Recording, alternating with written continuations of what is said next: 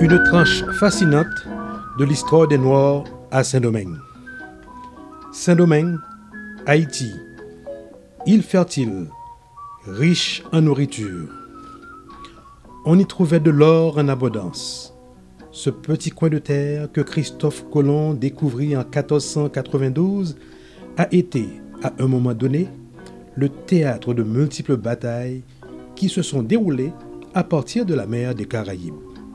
Ainsi, il y eut une lutte acharnée entre l'Espagne, la France et l'Angleterre. Et en fin de compte, la France a eu gain de cause et par voie de conséquence, occupa l'île.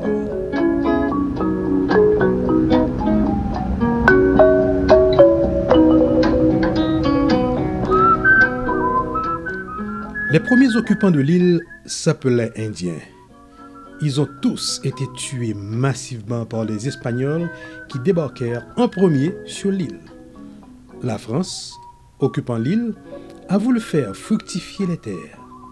Alors les colons français firent venir d'autres Français dans le but de travailler les terres. On les appelait 36 mois ou engagés. Ils s'engageaient à travailler durant 36 mois sur des habitations et après ce temps, ils étaient libres.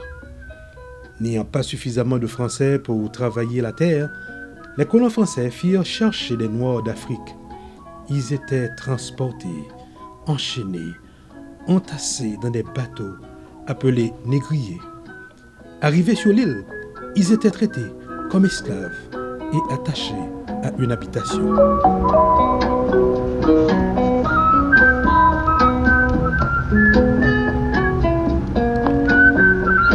L'esclave noir ne s'appartenait plus, mais appartenait à son maître, le colon blanc. Si l'esclave était fatigué, malade, ne se sentait pas capable de travailler pour une raison ou une autre, il était fouetté sévèrement jusqu'au sang. La punition variait suivant le cas. Des fois, on arrachait ses 32 dents et on coulait du plomb sur la périphérie. Parfois, on enterrait tout le corps, laissant juste la tête apparaître au ras du sol. On y mettait alors du sirop sur la tête, laissant ainsi l'esclave à la merci des fourmis pour une bonne dégustation. Nous n'allongerons pas la liste et vous faisons grâce des autres atrocités.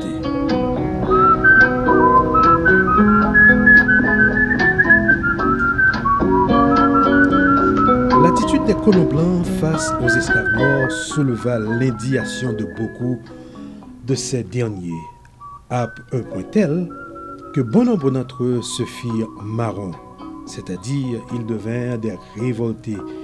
Ils quittèrent l'habitation où ils étaient assignés pour vivre libres tout en mettant à profit leur connaissance des vertus des plantes pour lutter contre les colons blancs.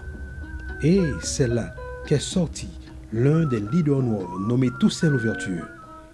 Il fut un génie de son temps, bien qu'il avait appris à lire et à écrire à 40 ans. C'est lui qui structura la révolte générale des esclaves qui eut lieu en 1789.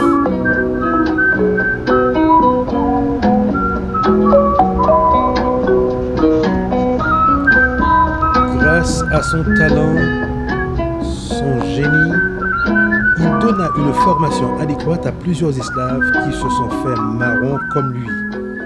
Il leur a permis d'acquérir une stratégie militaire.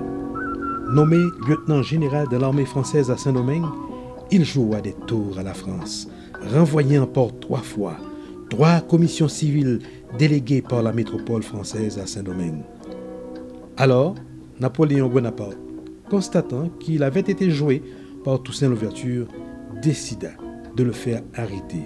Et c'est ce qui arriva. Mais avant d'être déporté pour la France, il prononça ces paroles célèbres. En me reversant, on a abattu à St Domingue le tronc de l'arbre de la liberté des Noirs, mais il repoussera par ses racines, parce qu'elles sont profondes et nombreuses.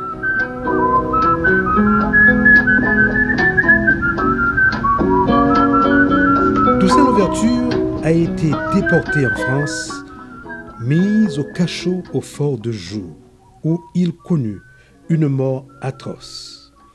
Il a été asphyxié car son cachot venait d'être peint à la chaux vive.